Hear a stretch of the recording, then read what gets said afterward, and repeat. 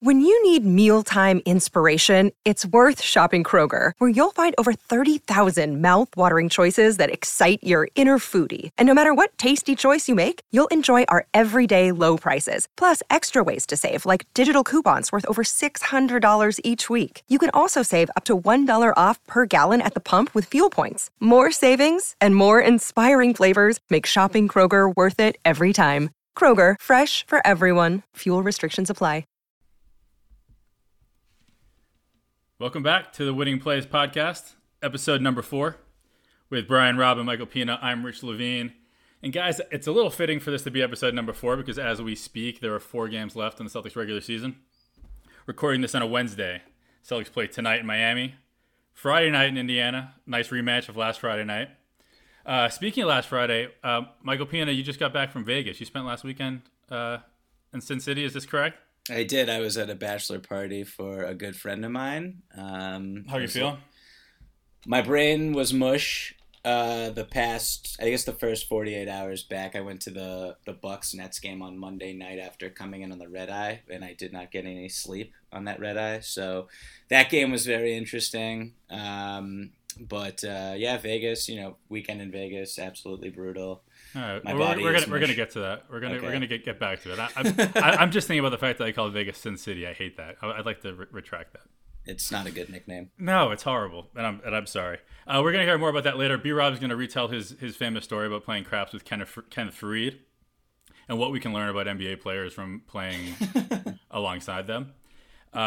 Earlier in the week, the Celtics announced Marcus Smart as the 2019 recipient of the Red Auerbach Award. So congrats to Marcus. And seeing how it's award season, I think we're going to hand out a few awards ourselves today. Season-long awards. MVP, obviously, we're gonna do a biggest disappointment, most underutilized. But first, B-Rob, Brian Robb, our resident Celtics beat writer. I kind of forget about the Red Auerbach Award every year. What is it? Exactly. I looked it up. Do you want to tell us, B-Rob? Yeah, no, you can have you go ahead, Rich. I found the original press release. Yep. 2016. 2006. I'm sorry. Yeah, no, it's just it's given to the Celtic that best embodies what it means to be a Celtic. You know what Red Auerbach envisioned as Celtic pride or whatever it is. Can you name guys two guys in the history of the award going back to 2006 have won 2 Red Auerbach awards? They're two-time winners. Any guesses, Brian? You're up. Paul Pierce would have to be one for sure. And Mark Blount. I would think. Yeah, of course. And then and Dino Raja. Dino would have racked him up if it existed, but while he was active. Hall of Famer Dino Raja, by the way. Number 2. That's a tough one. Maybe Rondo, but I don't know. Mike, you have a guess? KG. It's KG. Anyways, congratulations to Marcus. I think we want to just get right into these awards, right? Yeah, let's dive in. Let's dive in. We got the Pacers. We'll get to the Pacers eventually. Everyone knows that the Celtics are playing the Pacers in the playoffs, and Friday I think is a big game. But let's get to the awards. Which one do we want to start with? Rob, get us going. Yeah, let's go fast and furious here. Let's start with MVP because, I think, this was an obvious choice earlier in the year, in my estimation. But I think we have had a couple, or not a couple. We've had one other guy make it a 2-horse race towards the end here. But I guess I'll start with Mike here because I'm always curious how me and him line up here in terms of what his choice here, and if this was even a tough choice for him. It was actually a little more difficult than I anticipated. I went with Al Horford as the MVP. Of course you did. And there's been a lot made of his on-off splits, particularly since the All-Star break, where the Celtics are just getting absolutely blasted when he's off the court, and they look extremely good and confident when he's on the floor. It's really funny when you look at just the on-off. Obviously, there's so much more to look at than strictly on-off splits when we're talking about a most valuable player for an entire season. But before the before the All-Star break, his on-off splits actually weren't even that impressive. Yeah, no, they were bad. Yeah, they were bad.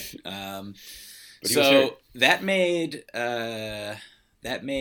Kyrie Irving was I almost leaned in that direction just because I am a firm believer in his talent, and we saw it at the end of the Indiana Pacers game on Friday. Just having a guy who's completely unguardable he's been so good in clutch situations as well all year long, having one of the better statistical seasons of his entire career in terms of efficiency. You're not allowed to say all these nice things about Kyrie if you're just going to give the award to Al. This is true, yeah. That's how I feel. All right, then I'll stop right there. B-Rob, who did you pick? I want to go to Rich right now. Okay. Because I'm still, I'm honestly going back and forth in my head as we are discussing this. Well, did you pick one before we came on? Yeah, I picked one, but who was it? I mean, go to your list and just read it. No, well, I am torn right now because Kyrie Irving is what's the truth, who it Mike? should Do be. you think that he didn't pick one and he's just doing it on the fly? It's possible. B-Rob, I think you need to just say who you picked your MVP is. It's okay. We won't hold you to it. No, I mean, I wanted on the court. It's Kyrie Irving. So Kyrie, yeah, it's Kyrie, sure. But in a way, it pains me to give it to him based on just how this season has gone, in terms of like the off floor stuff. Like it's hard, and the turn of how well Al has played in the last 2 months. So when you just look at, there's no question Kyrie's putting up career numbers. His on-court performance, barring a pretty horrific February from a defensive perspective, has been fantastic. But you look at just the hiccups he's had in not dividing the locker room, but calling out the young guys, getting frustrated on the floor, the Ask Me July 1st stuff, all that stuff. It makes it makes me want to give it to Al, even though the on-court numbers say I shouldn't. Kyrie is just trying his hardest, man. I mean, but here's on the court, and I know there have been There have been lapses, but generally speaking, I mean, you go back to the Pacers, that one play on Friday night, right? Where he got the rebound, and he chased down and it sort of picked off a loose ball right on the baseline. I think they didn't end up scoring. I think ultimately it was a turnover or something. But do you know the play I'm talking about? He got a rebound in traffic, and then there was the ball took a big bounce and was going towards almost half court. And just late in the fourth quarter. You know what? Let's just move on. But I'm just saying it was one of many plays this year where I feel like he has played his ass off. But B-Rob, I'll tell you, man, coming into this conversation, it was an easy Kyrie for me. Yeah, I believe that. But what you say about can you be the MVP if you are pulling the strings kind of the way he was behind the scenes, and it's not the players that he made really hard for the organization this year. Can you be the MVP and still be that guy? I don't know. I feel like for some reason I'm able to separate it. I feel like there enough times. I think what I found is also kind of pushing me the other way is that who do you think played more games this year? Who has played more games, Kyrie or Horford? I won't answer because I just looked at it. Pino, what do you think? I think that it's Horford. Yeah, so Al, he's played in one more game, 65-64 right now, which did surprise me. It feels like Kyrie's been taking a lot more. of nights off. He's taken a lot of trips to Cleveland off, among other places. But I still feel like he's just the guy that's carried, and part of the beauty of Al Horford is that there are a lot of subtleties and nuances to his dominance and his greatness. It just feels to me like Kyrie has carried more of the burden on the court this year and more deserving of the MVP.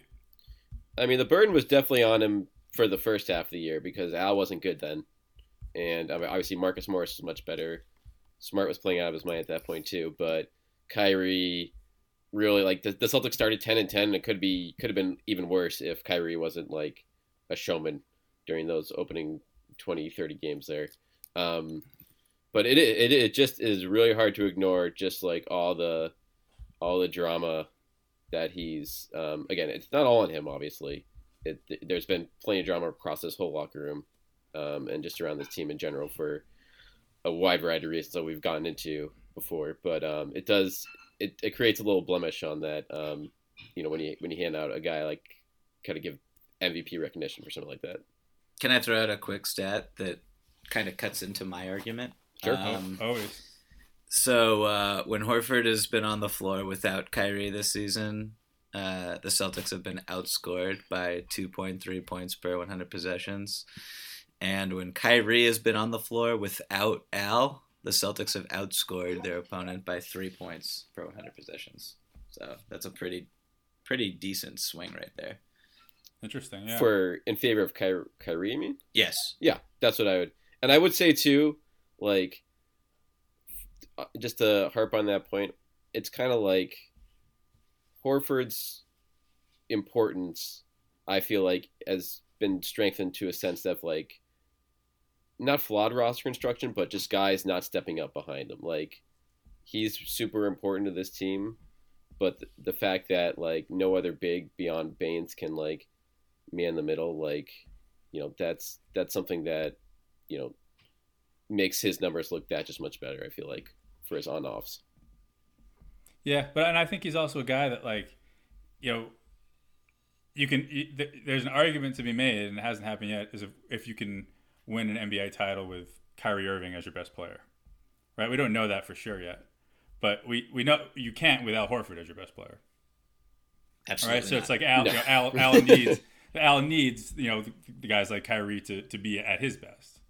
And that's why, to me, that's probably why my mind just jumped so quickly to Kyrie at first with the MVP, because just without him, he can still be Al, but it's just not as significant, I guess. Yeah, again, I'm happy that Mike went with Al. I think it was worth talking about. I think it was a closer race. But so what's your final decision? Because this is going to turn the winning plays MVP. Yeah, so I'm sticking with Kyrie. Like, Kyrie, that's what I stuck with initially. Sticking with Kyrie. I mean, which I think that's and that can come back to burn me on July 1st here. We'll find out. But one of the reasons we need like a Twitter page or website is so that you can take a screenshot of the file that has your picks. Sure. So you can see what they were before. Let's go to most improved. Yeah, this is an interesting. Who's the MIC this year? I think this is a pretty obvious choice. I do too, B-Rob. Who do you have? Well, we should if it's as obvious as we think it is, B-Rob should unveil it. Terry Rozier. Come on, I mean, like, what a season. Monstrous leap. It's Marcus Smart. Mm-hmm. And Red Auerbach Award winner. Red Auerbach Award winner Marcus Smart. They're honest. It's sad. I guess this is part of the Celtics' problem that Marcus Smart had no competition for this award. There's literally no one else on the roster, I feel like, who you could even make a case for this. And it's funny, Brad Stevens said in California on the road trip a couple weeks ago that, he thought, Semi Ojeleye might be the most improved player on this team. Like, just kind of volunteered that, which is funny because you'd never know it based on how much he's played, because you just don't get a chance to see him as much. But Smart obviously has pegged himself into the starting lineup more out of necessity than anything else. He's kind of dipped a little bit lately. We'll talk about that later maybe. But from start to finish, with the 3-point shooting, the defense being consistent as always, and particularly for me, just the shot selection is so much better than previous years. It's a runaway win for Marcus. So I think that Marcus's John Schumann did a big piece on NBA.com about most improved player, and he has in his statistical database, he's able to look at who made the most significant jumps forward in effective field goal percentage from last year to this year. Mm-hmm. And I believe Marcus Smart was, I can't remember off the top, it was either 6th, 7th, or 8th in the entire league, which is just, I mean, it's seismic because that was always the big knock on his game, his inability to finish around the rim, his inability to shoot threes, shot selection, and it really hurt his efficiency throughout his career. And for him to make shots all of a sudden, it really transforms his value. It turns that contract he just signed into, one of the league's best, I would say, honestly. Non-max contracts, non-rookie scale contracts. So yeah, I mean, it's pretty clearly Marcus Smart. I don't think there are any other. I mean, I guess you could make a real dumb case for Kyrie just because he's better, but no, he's not. It's not even close to what Marcus has done this year. Yeah, and we've mentioned this before, but the fact that you expect that a lot of times to happen in the contract year, the fact that it's coming after he got paid, just more reason to respect the way he handles business. And 4 years he's gone from 253 from beyond 3-point line to 367 this year. I mean that's improvement. What else can you say? And I mean, just talking to someone with the Celtics before the season even started, or even like early in the season, just talking about closing time lineups and things like that. And that was the biggest thing they mentioned early on was like, Ken Smart, before you couldn't really play Smart as much in crunch time on offense because teams could ignore him. Now they can't ignore him. Like his 3-point shooting is at a level where, you leave him wide open at your own risk now. That's an above average shot. So like, that's going to be, I mean, for all the problems this team has had this year, or not the problems, but like the underwhelming performances, like that could be one of the biggest difference makers in the playoffs now. Since, I mean, I think it's going to be pretty clear that Smart's going to be in that crunch time lineup pretty close to every game, and he's not going to necessarily have to always be taken out for offense. Yeah, he's shooting 40% on open threes this year. Last year it was 32.1%. Wait, what was the number for this year? One more time. 40. Yeah. Yeah. I mean, his effective field goal percentage, 53 this year. First time it's been over 44 in his career since his rookie year. And you talk about like people like, not dealing, Terry, it's like you're not seeing the floor as much. You're not scoring as much. He's averaging, Marcus Smart averaged fewer minutes this year than any year since 2016. And scoring fewer points than any season but his rookie year. Yet hasn't skipped a beat. Yeah, and his usage is a career low, way down, almost 5 points down from where it was last season. And you see him just kind of make up for that, by leading the league in steal rate, and obviously being one of the more versatile defenders in the entire league. He's great. He's the only guy who's playing their role like that. If everyone, not everyone on the team, but like this is where like Terry Rozier's usage, like not Marcus Morris's, these guys should be trending down toward the bottom and just maximizing their opportunities. And Smart was one of the few guys on this team just to embrace. He figured out, okay, what does this team need? It needs guys to hit open threes and get other people going. And that's been, again, a big part of why the offense has, been a lot better and why the Celtics have thrived when he's been on the floor. Do you guys worry at all? Because, we had the Embiid situation in the Philly. Abir, I want to ask you about this first. Like, how nervous are you? How much confidence do you have in Marcus just keeping it together in the playoffs? Like maybe the Embiid thing needed to happen. Maybe you need to get that out of the system. Maybe I think you need to be reminded of the stakes. Yeah, I will say, I'm happy that it happened again, and it cost them a game. Like when he did in the Hawks game, they still won that game. When he got into the thing with Bembry, clearly the Sixers game they would have won if he was on the floor. So I'm not worried about that at all. The only thing I'm worried about, I don't know if you guys have noticed this in the last month or two, and I don't know, it's a lot of noise with the on-off numbers, but the Celtics have been like trending worse when he's been playing on the floor, and I think that is bizarre given his history. But I do think his shot selection has kind of slipped in recent weeks. He's taking a little more, getting back into old habits a little bit, if you will. I don't know, again, if it doesn't mar his whole season, but it's something that I feel like has contributed to just the team's 500 play since the All-Star break. Concur, yeah. The numbers aren't great over the last 20 games or so for him. But again, there's really no one else to discuss for this award. Who would be number two? Like, just out of, like... I really think it would be Kyrie. Yeah, I agree with that too. I don't think there's... I mean, it's wild that it has to, like, it is him. Like, maybe Gordon Hayward's been a little bit better this year than last year. Oh, God. Maybe the progression award for the start of the season, no question.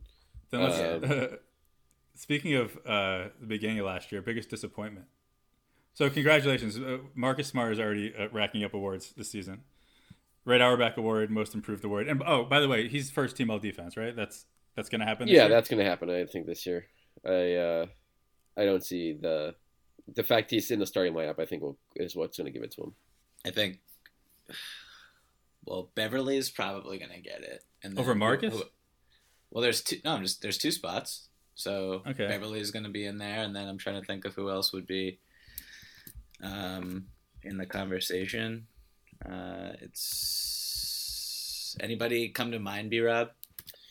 Offhand? No, I mean, like, no one. Clay? Like, yeah, I guess Clay, but he's been hurt, and I don't think, I mean, the Warriors defense has not been good, so, like, I don't think he'll get votes, but I don't think he's going to be ahead of where the Celtics are. Like, I think Smart is a pretty clear cut. I mean, he's not going to run away with it, obviously, but I don't see anyone coming in. Like, even guys like Drew Holiday, like, he's been hurt too much. Like, the other name. I think Drew will be tough to beat, I think. Yeah. And I think Bledsoe will also have his name in the conversation, particularly because their defense has been lights out the whole year. Marcus has the narrative, though. Every time they're on national TV, that's all Van Gundy. Everyone's talking about it. It's true. Yeah, I guess we'll see. Yeah, congrats anyways. Yeah. Biggest disappointment. This should be interesting. B-Rob, do you want to go? You want to lead us off? No, I'm gonna hand this off to Mike here because there are too many names to pick from for me. There are so many. The thing is, you're supposed to pick before. I know, but I want on the podcast. That's part of the prep. I understand, but sometimes I want to be convinced. Well, I want to hear other cases to short my decision. I mean, you guys know what my answer is going to be. So I think I do, but there's a lot of options. All right, I can go. I can go first. I don't care. My pick is Terry Rozier. I thought that he was going to come into this season as a Sixth Man of the Year candidate, someone who would just complete. We were just talking about, role acceptance, and I thought that he was going to understand what his role was and be in situations where Brad Stevens could even play him in crunch time with Kyrie. Play Kyrie a little bit off the ball. I thought my expectations were really high for Terry coming into the season off of the playoff run he had last year, where there were some real exciting moments from him shooting the ball. And I think in just about every area, he has been quite disappointing. I mean, he has not taken steps forward as a scorer. He's still very inefficient. He struggles to finish around the basket. His playmaking has not improved at all. His rebounding is, you still see glimpses of it, but he's someone who, especially when the Celtics are small, should be able to grab and go and really bring a new dynamic to the offense and transition. And we just haven't seen any of that. And this is a contract year for him as well, so you would imagine that maybe he's pressing and his inability to really fit in with an adjustment to minutes coming off that playoff run, where I anticipate, Heath probably thought he had it was walking on more firm, solid ground in the rotation. But there's a lot of candidates here, and I don't want to step on anybody's name. But here's my question. Here's my question for you: is that so? You said that you thought he was going to be in the 6-man conversation. Yes. Right. But that was never a reality. Why? How? Who wasn't going to play? I know, but like, so what? So Marcus and Gordon and Jalen, all those guys would be behind Terry Rozier in the depth chart. I just don't think the opportunity was ever there. I mean, I know we all thought that, but I don't know. I don't think that was ever something that he was going to attain this year. And I think he probably felt the same way you did. He probably thought he was maybe going to be in the 6-man conversation too, but I don't know. I don't think it was a reality. When we talk about like how Marcus Smart was able to accept his role, it was a lot easier to accept Marcus Smart's role than Terry Rozier's role in this team. So, I mean, I'm not saying he didn't have a disappointing year. Like, I'm sure Terry's very disappointed in how this year went. But I don't know. I never felt like he got necessarily the chance and dropped it. I don't know. He never really got a great chance. Never got a chance. You love Terry, Rich. I love him. I mean, so he'll come up later, but I don't know. But he was never going to be a 6-man candidate. The minutes just weren't here. Like they kept him around for Kyrie insurance, right? Yeah, I mean, okay, but that doesn't mean that he hasn't sucked and been disappointing. Sure. Like, yeah, I know. The rationale of why they kept him around. I mean, no, but I'm just saying that, like, I think the so what was his what was his role supposed? Is based on expectations that were unreal. It was also based on just like you're supposed to get better. Like even if his minutes dropped, you would think that, and his shots dropped, you would think that his efficiency would go up because that's typically what happens. That's not the case. Like he got worse. But there's nothing typical about his situation. Like he was given an audition basically, and I wouldn't say he nailed it, but like let's give him a B+, right? Last year, okay. all things considered, you're now the starting point guard. Kyrie's out. I give him a B+, and like that was atypical for that to happen, and then to have to go right back. Not only that, like you got Gordon back, you brought Marcus Smart back. Like it just less than ideal to get better. I don't know. And that's not to say he hasn't gotten better, but it's just a less than ideal situation to show it. B-Rob, what are your thoughts here? Yeah, I mean, I think it's a situation where, yeah, like I agree with what Rich said. Like, it was definitely a B+ last year. He was fantastic last year when he came over. I just think that maybe it was potentially like the worst thing for him in terms of like going into this year, in terms of what his expectations needed to be for this team, of like he was not able to, take a step back, take a smaller role a la Smart in terms of the offense, and focus on the things he needed to do to, help this team win.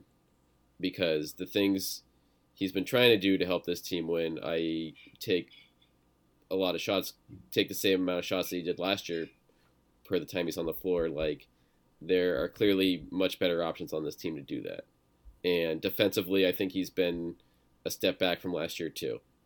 And I don't know what you point to for that. Maybe he's focused on other things, but like you put it all together, and he's been given he's been given such a leash, Rich, all year long too. Like he's been very bad at times. He hasn't been benched once, and that's a tribute to Brad Stevens and like having the faith in him to like we know you're better than this. You can turn it around, which is great. Which is like I get, but the fact he hasn't really been able to turn it around for a sustained stretch for this long now makes it an easy choice for me. Anyway, just like even the numbers aside, like he's someone who is so just like incredibly athletic and like just physically gifted in terms of separation, a ridiculous first step, the ability to basically get wherever he wants with the ball.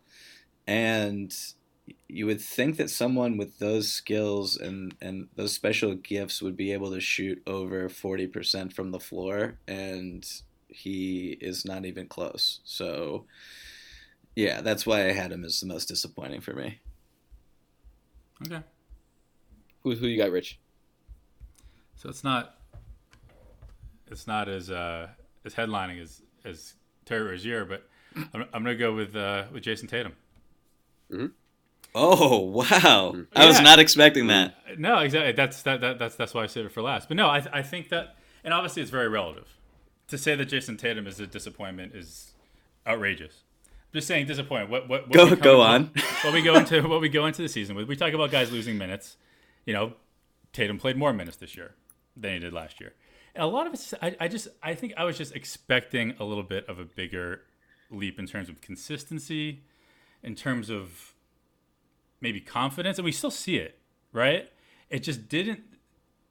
The improvement, like I'll say, the guy that we watched in the playoffs last year, and the guy we watched in the regular season this year, I don't feel a super marked difference. It's not as much as I felt I was going to.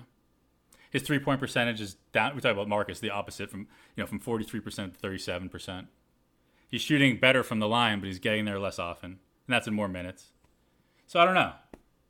Well, so it's a bit of a letdown. But real quick, like last year, that was one of the better. He was one of the better 3-point shooters in the entire league as a 19-year-old rookie. So you should expect regression. You shouldn't expect that to get better. It's not that number's not going to go up. Sure, but 43 and 37, that's 37's pretty good, man. it's not bad. I mean, I'm like just saying what I felt coming in. What are Sure. expectations for Jason Tatum coming in?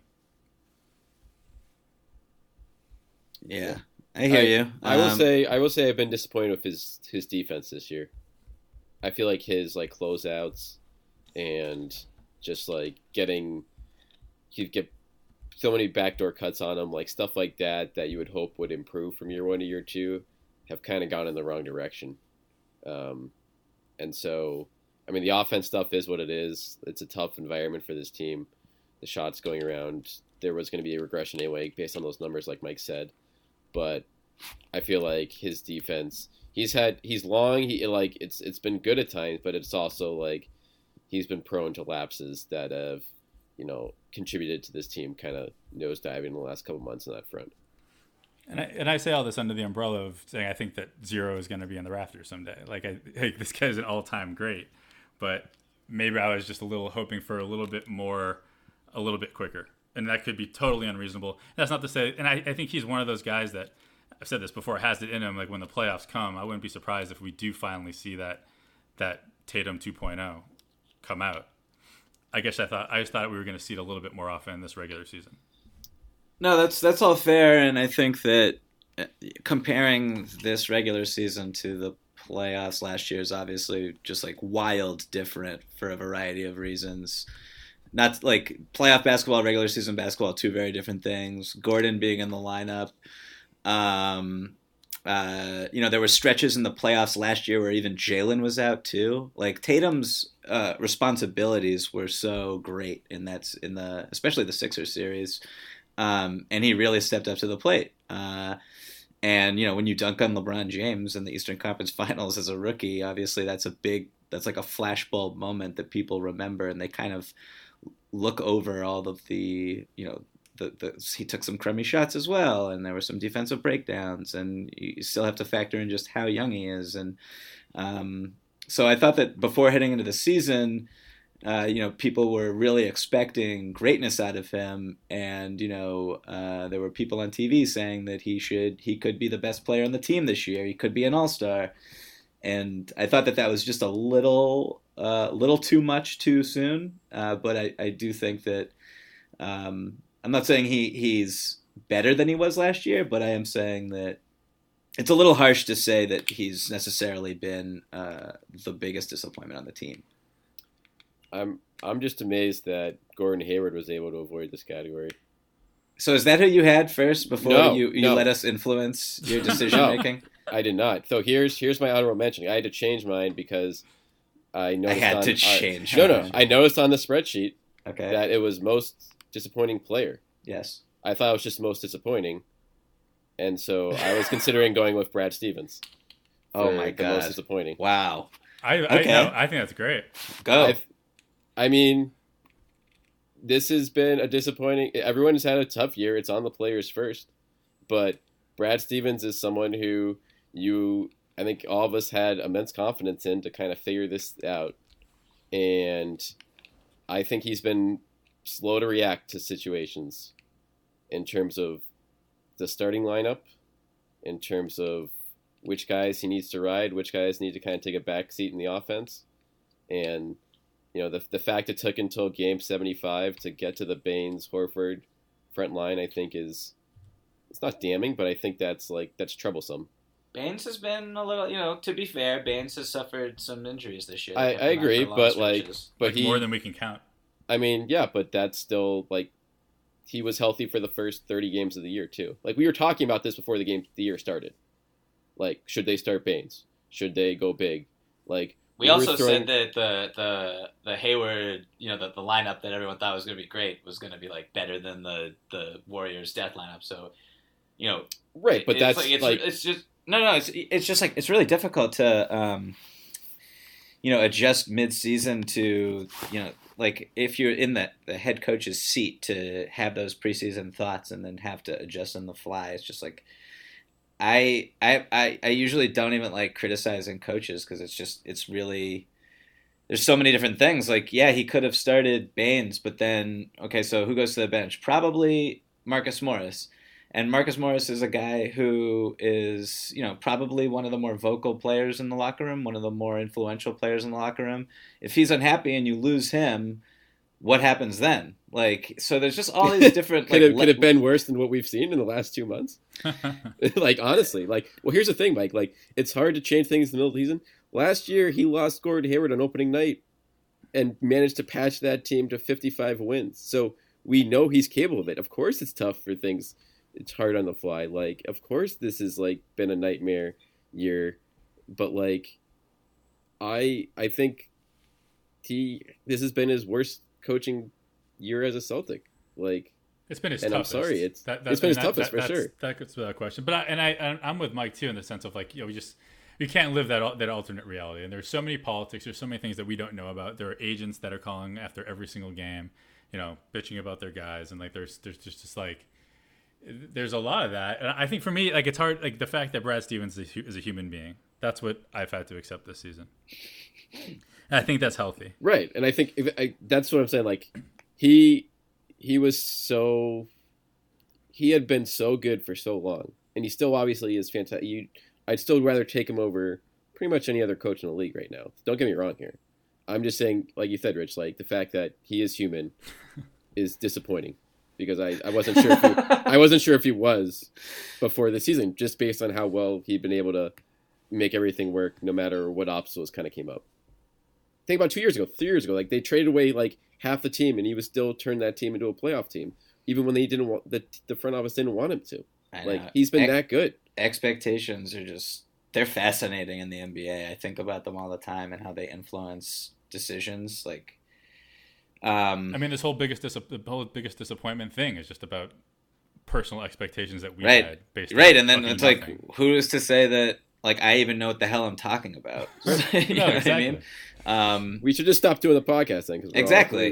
Can we? I think I was expecting one of you guys to pick Gordon, and I want to talk about Gordon. We'll have a chance and later. Okay. Two things. Quick hit category. Let's do most underutilized. So congratulations to Terry Rozier for biggest disappointment. Sweet. Take it home. Most underutilized. Yeah, I'll come out. I think Shemi is the obvious choice. No, that's not true. You could, who's your pick? I'm gonna go with Brad Wanamaker. I'm just gonna do it. Is this an anti-Terry Rozier rant? This is just something where I know he's a flawed player.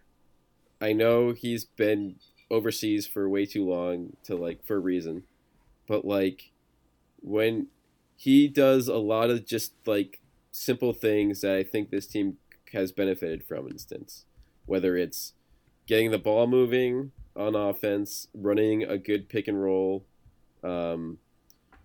being able to knock down a three, shooting 50% from three, limited sample size, but it's still 50%, and just being in the right place most of the time he's out there. And again, I understand the politics of the situation, the guys in front of him, and not wanting to lose guys, but I would have liked to seen him get a 5 or 10 game stretch to see what he looks like when he has real talent around him, and see whether that helped some of the team's issues on both ends of the floor when they were struggling. Okay, that's interesting. What do you think? I got a question for Pina. Yes. There have been 46 Celtics games since Christmas. And how many of those games has Robert Williams played more than 5 minutes? 46 games. 3. 8. Still feels ridiculously. Still feels very low to me. Is that your choice? It hasn't been yeah, I knew it hasn't been healthy for the entire season, but it's just a dude that just seemed so many times this year. At the worst moments, it just felt like the Celtics were missing something, right? Kick in the ass or some sort of thing to ignite them. And it just felt like every time he was out there, not every time, but most of the time he was out there, he seemed to provide that little kick. And I would have liked to see maybe Brad throw that out there a little bit more often. The Garden crowd loves him more than any other player right now. I will say that. They get fired up when he comes into the game. Um, Unfortunately, like I agree with you, Rich. Like, but the problem is his on-offs are like horrific, which is very surprising based on again the energy, The like sample everything you size is just pretty mentioned. small, right? Exactly, the sample size is pretty small too, so like you can't really read into it as much. And he's playing with crappy players for a lot of it. I mean, I know Right. he had some run with the starters, but I would love to see him with Al in these next few games right now. Like put that front line out there for the next week and for a few minutes a game to see what that looks like. Because if he has someone out there to help him on D, like I feel like that you hide some of his warts and you get the upside that he brings. Well, we talked about Robert Williams on the at the draft and how interesting it was for the Celtics to draft a rim rolling big who can't space the floor, and that's just really never been something that Brad Stevens has been interested in putting into his system. So it hasn't really surprised me at all that Robert Williams hasn't really played. To say nothing of the fact that he's a rookie on this team that's just like stacked at every position, and like even Tice can step out and shoot. And as much as I'm not a huge fan, just like that ability is something that I think Brad really, really values. So it hasn't really surprised me at all that he hasn't played big minutes. Who's your choice, Mike? My choice is Aaron Baines, and we have briefly dropped his name a few times on this pod, and I mentioned that he has been injured for stretches, really bad injuries, and he seems to always get banged up. There was the play against the Sixers that kind of turned the tide of that game when he had to leave. I don't know, like Baines is just the Celtics are just so good when Horford and Baines are on the floor together. I thought that would be a staple of this team of this season. Again, I don't really necessarily agree with going away from that as much as they have. Even when he was healthy for a long time or for lengthy stretches, he couldn't crack the starting lineup. Baines is he's just so rock solid in what he does. We talked about Marcus Smart's ability to know his role. Aaron Baines knows his role more than like anybody by far, in my opinion. And I think you'll see his minutes go up in the playoffs.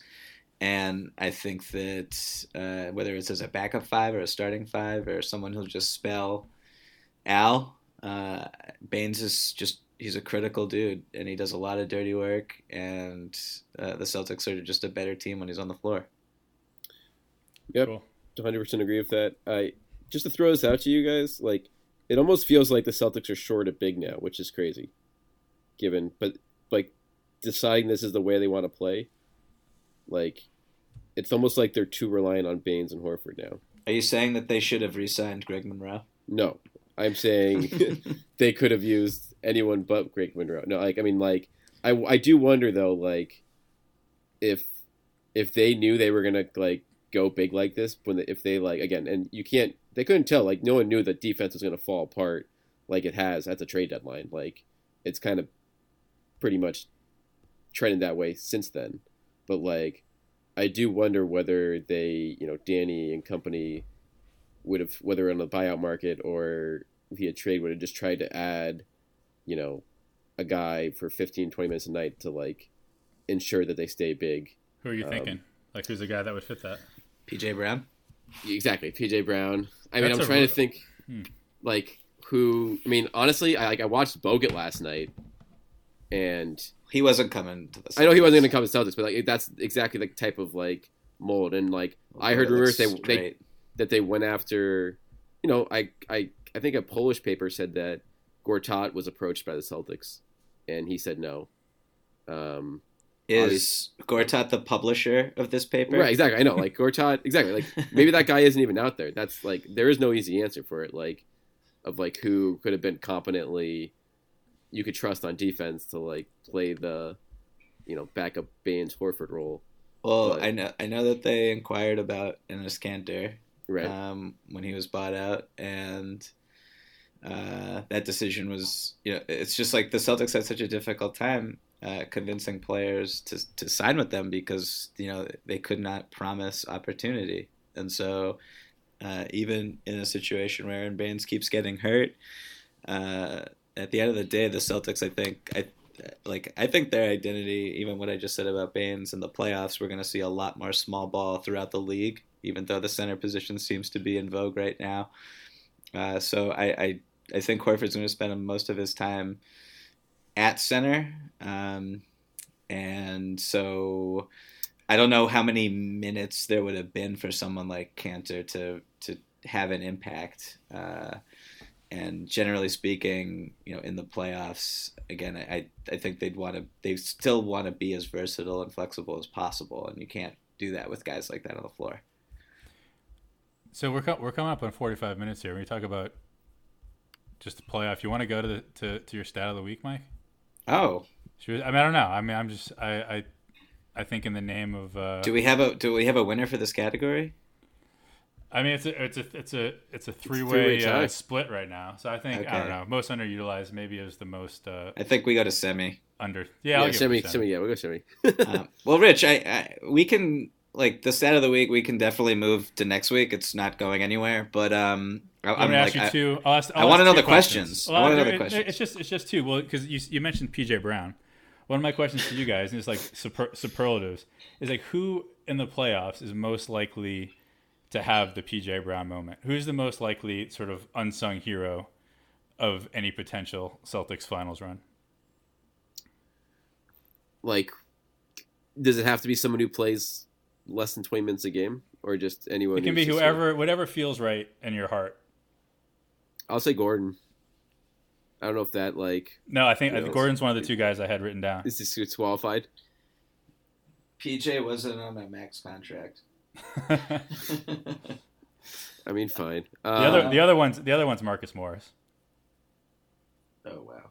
Yeah. Are you guys ready for that? It's just going to be so uncomfortable because everyone's been so awful about this guy. Not that he hasn't totally deserved it, but the fact that he carried this team for the first two to 3 months of the season has been totally forgotten, and I don't think it should be. Yeah, that's fair. I mean, we stayed away from him for disappointing because based on those, We did. great 2-3 months. So we've taken it easy on him. No, he also. It's really difficult for him to disappoint me. That's true. Um, The next one is. I think. Sorry, go ahead. No, I'm gonna go. I'm gonna go Baines again.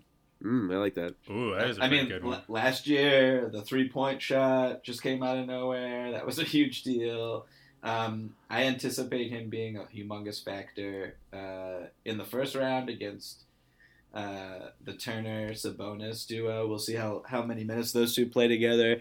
In the second round, you absolutely need Baines to be a guy who uses basically all 6 fouls, just roughing the shit out of Giannis, hustling back in transition. It's like Horford can't do that by himself. So I just think Baines is going to be. He's huge, and he's actually he can also hit the mid-range jumper, which a lot of people don't know. He doesn't really have an opportunity to do that too much, but I can totally see him hitting that random big shot that just came out of nowhere. In your mind right now, is it a 3-pointer? Top of the key, straight away, just dagger. I can see it. It has to be at the Garden too. Has to be. Yeah, exactly. Ooh, you might have sold me. Yeah. The next one this is good. This would be the playoff Rondo award. When he was here. By the way, you saw he passed Bob Cousy for 18th on the all-time assist list. Little Celtics cross section there. No reaction. No. B-Rob, did you write one down for the Rondo Cousy? No, that did not. Didn't make it on the radar here. Sorry. All right, so there are a lot of guys on this year's team that sort of embody that inconsistency that Rondo brought to the table, certainly his last few years. But who do you think is the most likely dude to turn it on once the playoffs start and to be his best self? Can I go? There are a couple of good candidates. Okay, can I go? Yeah. Yes. Tatum. Pretty easily. Tatum or Jalen, but I'm going Tatum. You're up? I'm gonna go Terry Rozier. You stole my thunder. I'm gonna go Terry Rozier because he has played his best basketball in the playoffs for the past 2 years. So that's where Brad Stevens is hitching his wagon to. Danny Ainge is hitching his wagon to. And if you only care about the playoffs, then like that's probably not the worst bet. And I hope he proves me wrong. I hope he proves everyone wrong for like, bitching about him for the last 5 months because he needs it and his contract needs it too. Okay, because you've been very anti-Terry this season, and now you're setting yourself up. So like if he fails you on this one too, like that. Yeah, so I'm giving him one last chance here. I'm offering him like, I'm offering him my hand to like, I'm turning the other cheek, and yeah, and if I'm officially out though. If he proves me wrong though. I think the Celtics will be out too. Yeah. Terry was my pick as well. I think that there's going to be at least one. He's going to win one game in these playoffs. There will be a Terry Rozier game. Well, he got some practice in Charlotte the other night, so hopefully it goes better than. How did his game in Brooklyn go without Kyrie or Horford? Not great. I won a little money on that game. That's right. So wait, what did you bet? Did you bet because that was when everyone was out for the Celtics? Yes. And did you bet the money line or the spread? Spread. So the Nets were giving 1.5. Great bet, Mike. It's a great bet, right? Great bet. I'm not even a gambler. Great bet. There's never a great. Well, maybe there are a few great bets, but that's not a great one. I won that. I guess we'll wrap up here with my gambling escapades in Vegas real quick. Please. Yeah, so won some money on that game. Put money on Texas Tech versus Gonzaga. I was getting 4. They won straight up. And you're not a gambler, right? Like this is. I'm not a gambler. Were you with gamblers? No, I was with people who were like, "Oh, the NBA. Put money down in an NBA game." And you won. Okay. Yeah, and then everyone started placing the same after the Celtics they copy game. You? Yeah, then everyone was copying me. That's right. And then the other game that I did, which was kind of absurd, was the Hawks-Bucks game, which was like a noon start. Bucks were playing. I looked at the starting lineup for the Bucks, and I saw that there were 2 players who I'd never heard of before. And I was like, oh, that's a interesting thing. And then I saw that the Hawks were getting 6 points. Oh, my gosh. I was like, oh. So I ran over to the desk, and the lady's like, the line just swung like 5.5 points. I was like, oh, my God. So I still took the bet, and then Trae Young hit a buzzer beater, and I won. So they were giving what? They were giving 1, or was it They were getting 1.5. Got it. After getting 6. Got it. I guess I would have won even if he didn't hit the buzzer beater, but it was still cool that he hit it. Right. So were you guys all watching together, like the whole crew that put a bunch of money on your picks? Yes. And you watched it unfold together? Yeah, and the Hawks were down, I think, 45-20 in the first quarter. So everyone was like, "You're an idiot. No wonder you're unemployed." But I had to explain that it's the first quarter means absolutely nothing in the NBA, especially these days.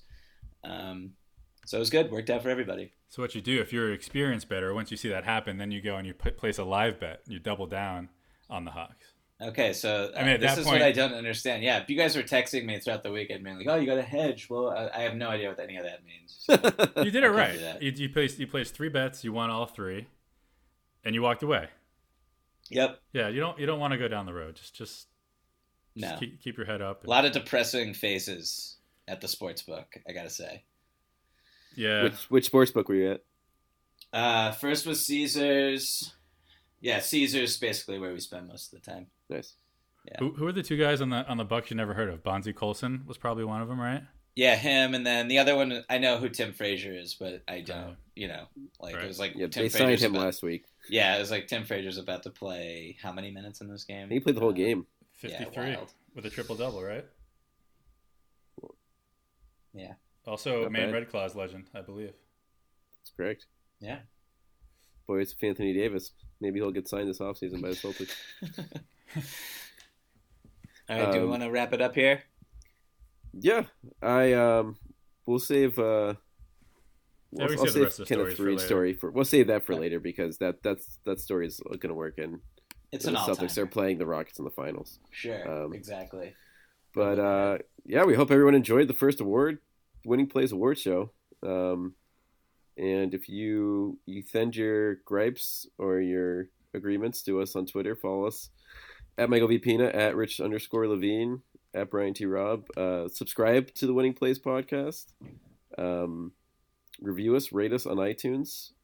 And yeah, definitely looking forward to getting some playoff juice going for next week. Playoff juice. Let's do it. All right. Thanks, guys.